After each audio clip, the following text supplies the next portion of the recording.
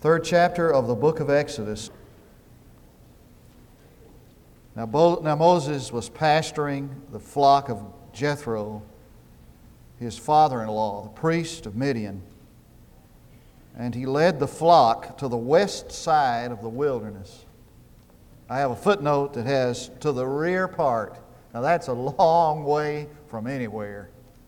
To the west side of the wilderness. I love the thought of that. And he came to Horeb, the mountain of God. And the angel of the Lord appeared to him in a blazing fire in the midst of a bush.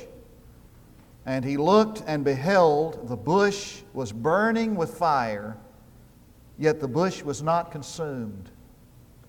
So Moses said, I must turn aside now, see this marvelous sight, why the bush is not burned up.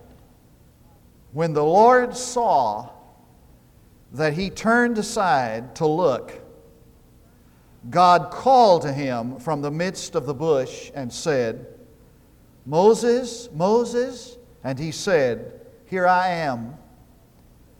Then he said, Do not come near here. Remove your sandals from your feet, for the place on which you are standing is holy ground. And he said also, I am the God of your father, the God of Abraham, the God of Isaac, and the God of Jacob. Then Moses hid his face, for he was afraid to look at God. And the Lord said, I have surely seen the affliction of my people who are in Egypt, given heed to their cry because of their taskmasters, for I am aware of their sufferings. So I have come down to deliver them from the power of the Egyptians, and to bring them up from that land to a good and spacious land, to a land flowing with milk and honey, to the place of the Canaanite, the Hittite, the Amorite, and the Perizzite, and the Hivite, and the Jebusite, all the ites. And now behold, the cry of the sons of Israel has come to me. Furthermore, I have seen the oppression with which the Egyptians are oppressing them. Therefore, come now, and I will send you to Pharaoh, so that you may bring my people, the sons of Israel, out of Egypt. I suppose that in all the Old Testament story, there is not a more dynamic passage than the one I've just read. I hope that you sense the excitement of this verse, this passage. I want to just spend a second in review. That's this morning's sermon I dropped there. I don't need that one. I want to spend a minute in review. First of all, to get you to talk back with me and tell me what the theme of the book of Exodus is. The theme of Exodus is redemption. The definition of redemption is to purchase with a view to freedom. So that redemption in Old Testament life is a purchase with a view to freedom. There is a principle that we have established concerning homiletics or Bible study, and that principle is that you get the principles of the Christian life taught in principle in the New Testament, and you get the principles of the Christian life pictured in illustration in the Old Testament. So that what you have in principle in the New Testament, you have illustrated in the Old Testament. If you can get a hold of that, the Old Testament will come alive.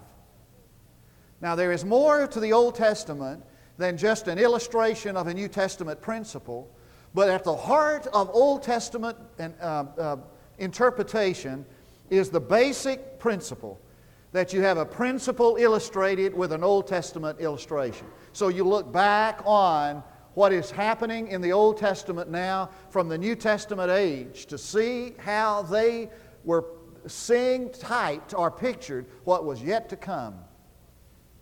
Now last Sunday night we talked about the fact that Moses had this concept of God that he gained from his mother. And this idea of God that he gained from his mother was that God was this decisive God who acts in history, and that he had a very special plan for Israel, the people of God. And even though he was being raised in Pharaoh's palace, his concept of God was this God who acts decisively in history with a view to a special feeling concerning the Jews. And after having grown up and seeing his people suffer as he did and saw their oppression, and one day he was out and he saw an Egyptian kill one of the Jews, in the back of his mind was this concept of God, that God acts decisively, and that's the way he acts. Now it's time to force his hand here. I'm going to be the catalyst. If I take matters in my own hands and I kill this Egyptian, then God will finally show himself and he'll act decisively as is his nature. By the way, parenthetically, it's my humble and accurate opinion that's what Judas was doing when he betrayed Jesus. I have a deep belief that Judas had a concept of Jesus, that he was the one who was going to deliver the Jews from Roman bondage. And he couldn't figure out why Jesus wouldn't go ahead and do it. And so he betrayed Jesus to the crowd with this thought in mind: now he'll have to do what he's come to do. Now he'll have to show himself as the deliverer of the Jews. Now, I think Moses had this concept of God, that if I respond this way, God will come down now and he'll set us free. It was a very immature and inaccurate and incomplete concept of God. And so God took Moses out to the backside of the desert to teach him some things. He took him out to a kind of a Aggie college, an agricultural university, the school of God on the rear side of the desert. And he was teaching him two basic things. One was the utter folly of human resources. I want you to get this. The utter folly of human resources and the need for utter, complete dependence upon God. The utter folly of human resources and the need for utter dependence, complete dependence upon God. And he taught him, after 40 years of doing the same old thing on the backside of the desert, that communion with God is the first requisite of any man God uses. Now you can reduce that down to a 24-hour period to this point, to say that time with God, much communion with God, is the first requisite for every day. Let me say this. I know I'm indicting myself when I do it, that the measure of your Christian life is your quiet time. It's not how many times you come to church, how often you go out and witness, visit, how many people you win to Christ, how much you read, how many books about the Bible you read, your knowledge of the Bible, even your memorization of Scripture. The measurement of your spiritual life is your quiet time. And so out there on the backside, the rear side of the desert, God gave him these instructions, spent some time with him, 40 years. Now it's time for God to act in history. And so God comes down. You need to remember this, that whatever we are, how big we get, God always has to come down to get to us. And so God came down to the desert. He came down to the desert to effect redemption, to begin this great work of redemption, which is the story of the Bible. And there's several impacts of that, several things that impact that. One is the need of it. Now I want you to notice a couple of things. Verses 7 of chapter 3, but I want to go back and pick up verse 23 of chapter 2. Now read this with me. Now it came about in the course of those many days that the king of Egypt died, and the sons of Israel sighed because of their bondage. And they cried out, and their cry for help because of their bondage rose up to God. So God heard their groaning, and God remembered His covenant with Abraham, Isaac, and Jacob. And God saw the sons of Israel, and God took notice of them. I love it. He heard their cry. He remembered His covenant. He saw their need, and He took notice of it. He heard their sighs. I hope you understand that every sigh that you sigh goes up to the ear of God. And every groan you groan, He hears. Now, some of us have been seeing a little television and the Somalia tragedy. You've seen that on TV. And I'm going to have to confess to you, every time that comes on, what I want to do is look away. And there are these little children who are literally skeletons. I mean, it's absolutely indescribable, the tragedy of that terrible, terrible thing that's happening in the world. And I was watching the other night on the news, and this piece came on about the tragedy that's going on there. And I heard these little children crying. And I thought to myself, how that must break God's heart. A true story. I really did think how that must, affects me like that I want to turn away. I have a cold heart. And every sigh and every groan and every cry of this world He hears. He heard their cry. And He saw, He saw their plot. The word is rock. And it means, it has a deeper sense than just to see with your eyes. It means to experience something. Let me give you an example of it. Just flip over to Psalm 89, and we'll give you just an illustration of that word. Psalm 89, verse 48. And Psalm 89, verse 48 reads like this: What man can live and not see death? And that word there in the Hebrew is ruach. And it doesn't mean that he's not saying what person can live and not see somebody else die. What he's saying is what person can live and not die? Or what person can live and not experience death?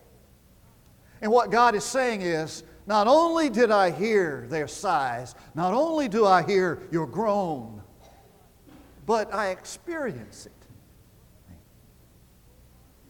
And then he goes on with another Hebrew word, and he stacks meaning on top of meaning. Not only did he see it with experience, experientially did he see it, but it says that he took notice of it. And the word is yadak in the Hebrew, and it means to know by personal identification. Personal identification. It has all the energy of love and pity. It has the idea of empathy. It's like he felt it himself. It's like he was there to know it, to experience it, to feel it. So that all this pain that the Egyptians inflicted upon Israel was inflicted upon God. And all the suffering they endured, He endured. And what he's saying is that he becomes personally involved in an empathetic way with everything we experience as if he was there to experience it, which he is, of course. And then comes the kicker as this thing crescendos. He says that he remembered. Now, what he remembered is his covenant with Abraham. I was going to read it tonight, but the time is fleeing away. So you'll read it if you will. It's in Genesis chapter 17, and it's verses 1 through 8. And it was the covenant that God made with Abraham. And He told Abraham, this nation of yours that's going to come out of your loins is going to be as plentiful as the sand on the sea, and as glorious and as majestic as the stars in the sky. That was His promise. Now, the critical issue is not did these people please or displease God. The critical issue is not their faithfulness. The critical issue is His faithfulness. Now watch this. He remembered His word to them. And He's faithful to His word. And His word to them was that I'm going to build out of you a nation that's not just going to be a lot of you, because you can have a lot of people in bondage, but it's going to be the glorious people like the stars that sparkle in the sky. And He remembered that promise, and He's loyal to His word. Now watch this. Our security is dependent not upon our faithfulness, but upon His. And sometimes people come to me and they talk to me about this, and they feel this tension. They struggle with the doctrine of eternal security, or we call it once saved, always saved. And we worry about, can I hold out and can I be faithful? Well, good news. Your security, your redemption is based upon His promise to you, not your faithfulness to Him. And I'm persuaded that He's able to keep that which I've committed unto Him against that day. There's a need for redemption. And God feels that need because He's personally involved with man. All right? What about the God who redeems? Now here's where this story gets, it's magnificent and it's important. Verse 2 it says, and the angel, underline or circle that definite article, the angel. And the angel of the Lord appeared to him in a blazing fire. Now, I'm going to take my time. We don't get through this. We can pick it up next time. Whenever you see the definite article, the angel of the Lord, and that Lord is capped, it's called a theophany. Now, a theophany here's a definition of a theophany. A theophany is a manifestation of God in human form. A manifestation of God in human form. It is the appearance of God in the form of a man. Okay? A theophany is a manifestation of God by actual appearance. The appearance of God in the form of a man. Now the angel of the Lord, which appeared to him in blazing fire, the angel of the Lord, in my understanding of the Scripture, in my understanding of a theophany, is the pre-incarnate Christ. Now hear me here. Listen to me.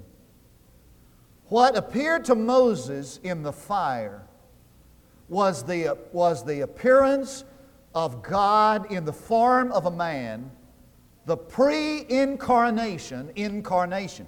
Now you say, that sounds pretty far out to me. You look at verse 4. When the Lord saw that he turned aside to look, God called to him. So he identifies this voice in the fire as the Lord in caps. Now that is Messiah in the Old Testament. It is the New Testament counterpart is Christ. So that the one who appeared to Moses in the blazing bush was the pre-incarnate Christ. The Lord Jesus appearing to Moses. Now he appeared to him in a blazing fire. Now listen to this word here. The word is translated from the Hebrew shakan. Shakan. Blazing fire, dwelling in the bush, was the shakan. Now, does that, some of you old-timers, what do you think about when you hear that word, shakan? Does that ring a bell? What does that remind you of? Shekinah. Shekinah. And we'll just put a little hold on that, and we'll get to that in a minute.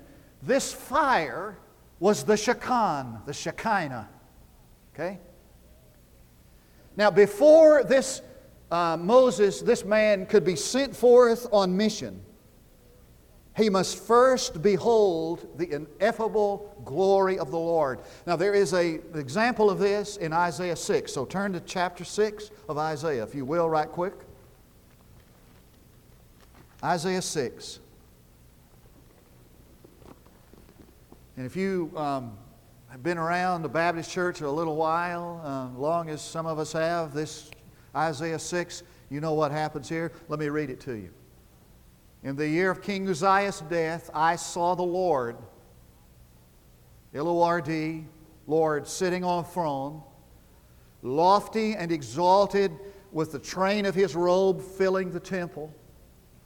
Seraphim stood above Him, each having 6 wings. With 2 He covered His face, with 2 He covered His feet, and with 2 He flew. And one called out to another and said, Holy, holy, holy is the Lord of hosts. The whole earth is full of His glory. And the foundations of the threshold trembled at the voice of Him who called out while the temple was filling with smoke. Verse 6. Then one of the seraphim flew to me with a burning coal in his hands, taken from the altar with tongs, touched my mouth with it. Then I heard the voice of the Lord saying, Whom shall I send? Who will go for us? Then I said, Here am I, send me. Now there is a marvelous parallel between Isaiah 6 and what was going on in the backside of the desert. Because God was about to deal with Egypt in holiness, which is the very nature of God Himself. Now, not only was this one who was indwelling this bush the pre-incarnate Christ, but He was the holy God. And He was going to deal with man at the level of His holiness. And before Moses was going to go out to minister and to evangelize, he needed to understand how God was going to deal with Egypt. He was going to deal with them on a level of holiness. Now, what is man to do in the presence of a holy God? Isaiah said that these seraphim covered their eyes and they covered their feet. And God told Moses, take off your shoes, for this is holy ground. And Moses put his hands over his eyes because he didn't want to look on God, this holy God. Why do you suppose he told him to take off his shoes? Because that was the connection between the man and the world. It was a custom in the East that when you went into somebody's house, you either took off your sandals or you dusted them off because you didn't bring into the house any of the world's defilement. And what God is saying is this, that when you come into my presence, you must have no defilement about you. Now let me just say a word about how we approach God. I have a feeling that sometimes we kind of nonchalantly come in here. There's a lot of laughter and a lot of talk. And there is a lot of this, there's a kind of a blasé attitude. And I have a feeling that some of us come into the presence of the holy God with defilement. And what Moses is learning about God is this, that this God, even though He is so identified with us that He feels our suffering, He is unapproachable and inaccessible under certain conditions. And He is unapproachable and inaccessible when man has defilement, when there's sin in his life. He is a holy God, and He deals with man at the level of His holiness. That means that man must come to God on God's terms. Now look back at verse 4. There's a beautiful play on words there.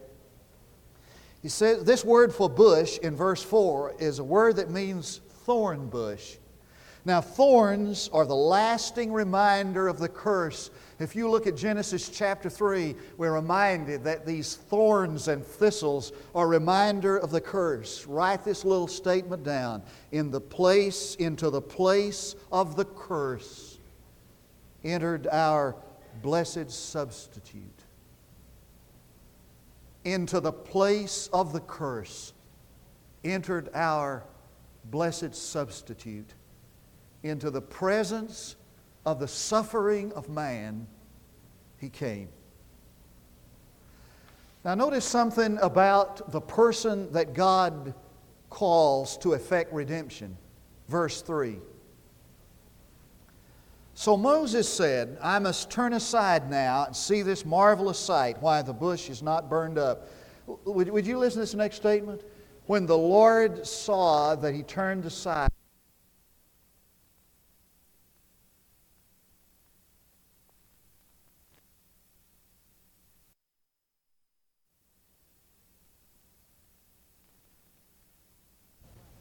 by Henry Blackaby, not just in reading his workbook, but in his life itself. I've known Henry for a long time, and I have two claims to fame. One is I played against Bob Lilly, and the second is that I know Henry Blackaby. And we have been impacted by his life. One of the impressive things about Henry Blackaby, is one of the things he has taught us, is that at the center of one's walk with God is to find out what God is doing and where God's doing it. Now you'll never know, you'll never find where God is and what God's doing if you don't have a natural desire, natural curiosity, find out where He is and what He's doing. It was after he turned aside to look that God called him. Now many of us never see where God is at work because we're too busy looking at something else. And many of us never hear God call because we listen to every other thing.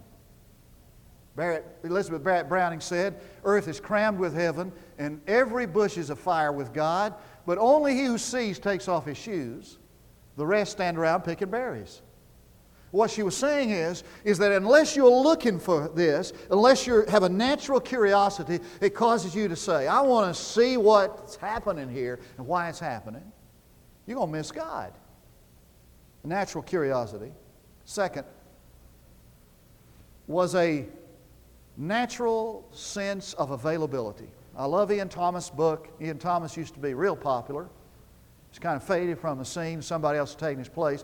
He's got a book entitled, with a chapter in it called Any Old Bush Will Do. Now, Ian Thomas says that there are thousands of bushes out there in the desert, but any one of them would have been all right. God could have used any one of them, but this bush here just happened to be available. For the key to God exposing His sovereignty and His holiness, a life inhabited by God and for God is the life that's just available to Him. It's wonderful to get to preach to all these young people. Somewhat depressing sometimes to feel like, well, how do you get it across that any one of you available to God and for God is all He needs to manifest Himself in blazing glory. Just your availability. Doesn't matter, it's not a matter of your personality-wise or nationality-wise or money-wise or educational-wise or any other-wise.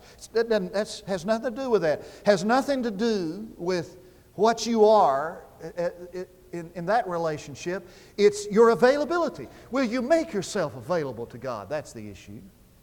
Any old bush will do, just if it's available. Notice third, it was a personal call. Verse 4, he says, Moses, Moses, he calls him by name, and there is a task with your name on it. Out in the halls of heaven, there's a task with your name on it, young people. It's not a stack of, job descriptions, and God says to you, well, thumb through those someday and pick out something you'd like to do. There's none of this to whom it may concern job description stuff. There's a task with your name on it. And if you don't do it, nobody else will. Nobody else can. And if you don't do it, then it'll never get done. Now, what's funny about that? Come on, give me a break. I'm serious to say, there's a task with your name on it, and if you don't do it, it won't get done. Notice the fourth thing. It's a matter of timing. He said in verse 10, look at that, he said, "Come now." Would you put a circle around the word now? Come now. Now's the right time. Now, for 40 years before, Moses took matters in his own hand, and Moses tried to effect the plan that he was convinced God wanted done. Well, it wasn't the right time. There is a right time for the providence of God. And He's not to be rushed. It's not our responsibility. It's not our place to rush God irreverently, to do something, seek to hurry Him. Brother, it's our place to wait on Him and to wait for Him. And there is a now that is the time within the providence of God. Now it's time for divine intervention. And now it's time for Jehovah to deal with the haughty oppressors. And now the time is right for the divine providence of God. And in this divine providence, He chooses human instrumentality. He could have sent an angel to Egypt. He could have gone there Himself. I mean, there could have been a theophany in Egypt. God disclosing revealing Himself in human form. But in the providence of God, He has chosen to appoint a human ministry to effect a divine solution. The wonderful thing about it is that within the providence of God, there's some of you that God could use tonight to effect the redemption of the world. He said, "I will send you." And then to emphasize it, He said, and you underline that, human instrumentality, I will send you, and you will be the one who will effect this redemption that I have planned for the world. How do you explain redemption apart from human instrumentality?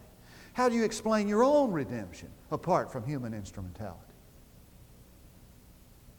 And then finally, there is the nature of that redemption. And the nature of that redemption is found in verse 8. He said, "I've come to deliver you from that land to this land." Now, redemption has two aspects.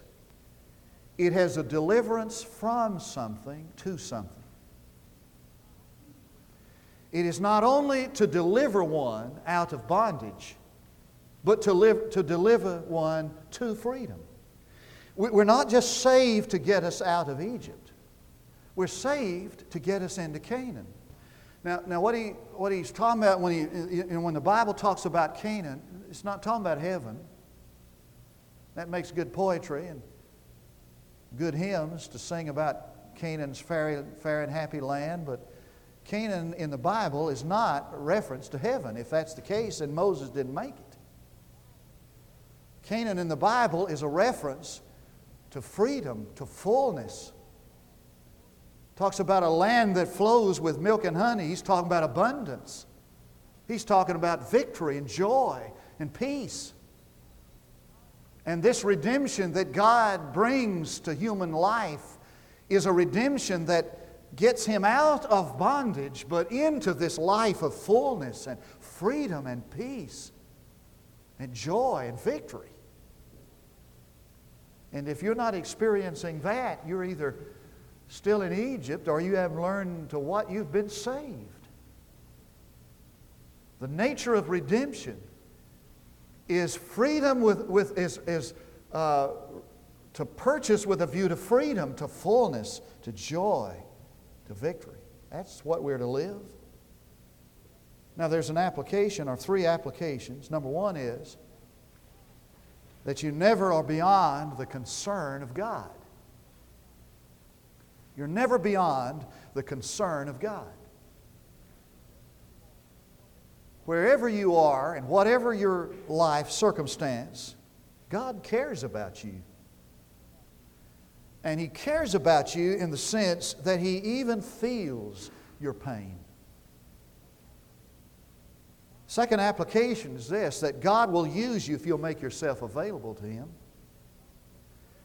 And He's come to indwell you, not just to indwell you, but to glorify Himself through you, to manifest His holiness through you. But He can't do that unless you make yourself totally available to Him.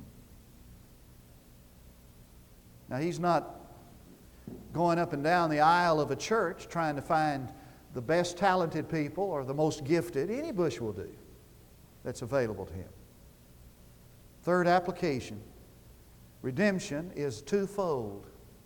He saved you to get you out of something, but that's not all of it. He saved you to get you into something. And that something He saved you to get you into is the life that He wants you to have. A life of fullness, joy, and victory, peace, and deliverance. I hope you're not living on the wrong side of redemption, because there's so much more to it than just being saved. Let's pray together. Our Father, help us now to apply this truth to our lives. The truth of Your call to us, the desire to be indwelt, for us to be indwelt by Your glorious and holy power, to find one through whom You can reveal Yourself to lost humanity, to free the oppressed and the suffering. God, I pray that there will be in each of us this passion and desire to be used of God, to be available to You, to turn aside to find where You are, and then in Your presence make ourselves available. We pray in Jesus' name. There are three invitations. An invitation invites you to give your heart to Christ tonight. Turn to Him and accept Him as your personal Savior. I want to invite you to come tonight and rededicate your life to Jesus Christ. Perhaps you're not living that life that pleases Him. Or maybe you need to join the fellowship of First Baptist Church. While we stand to sing, we invite you to come.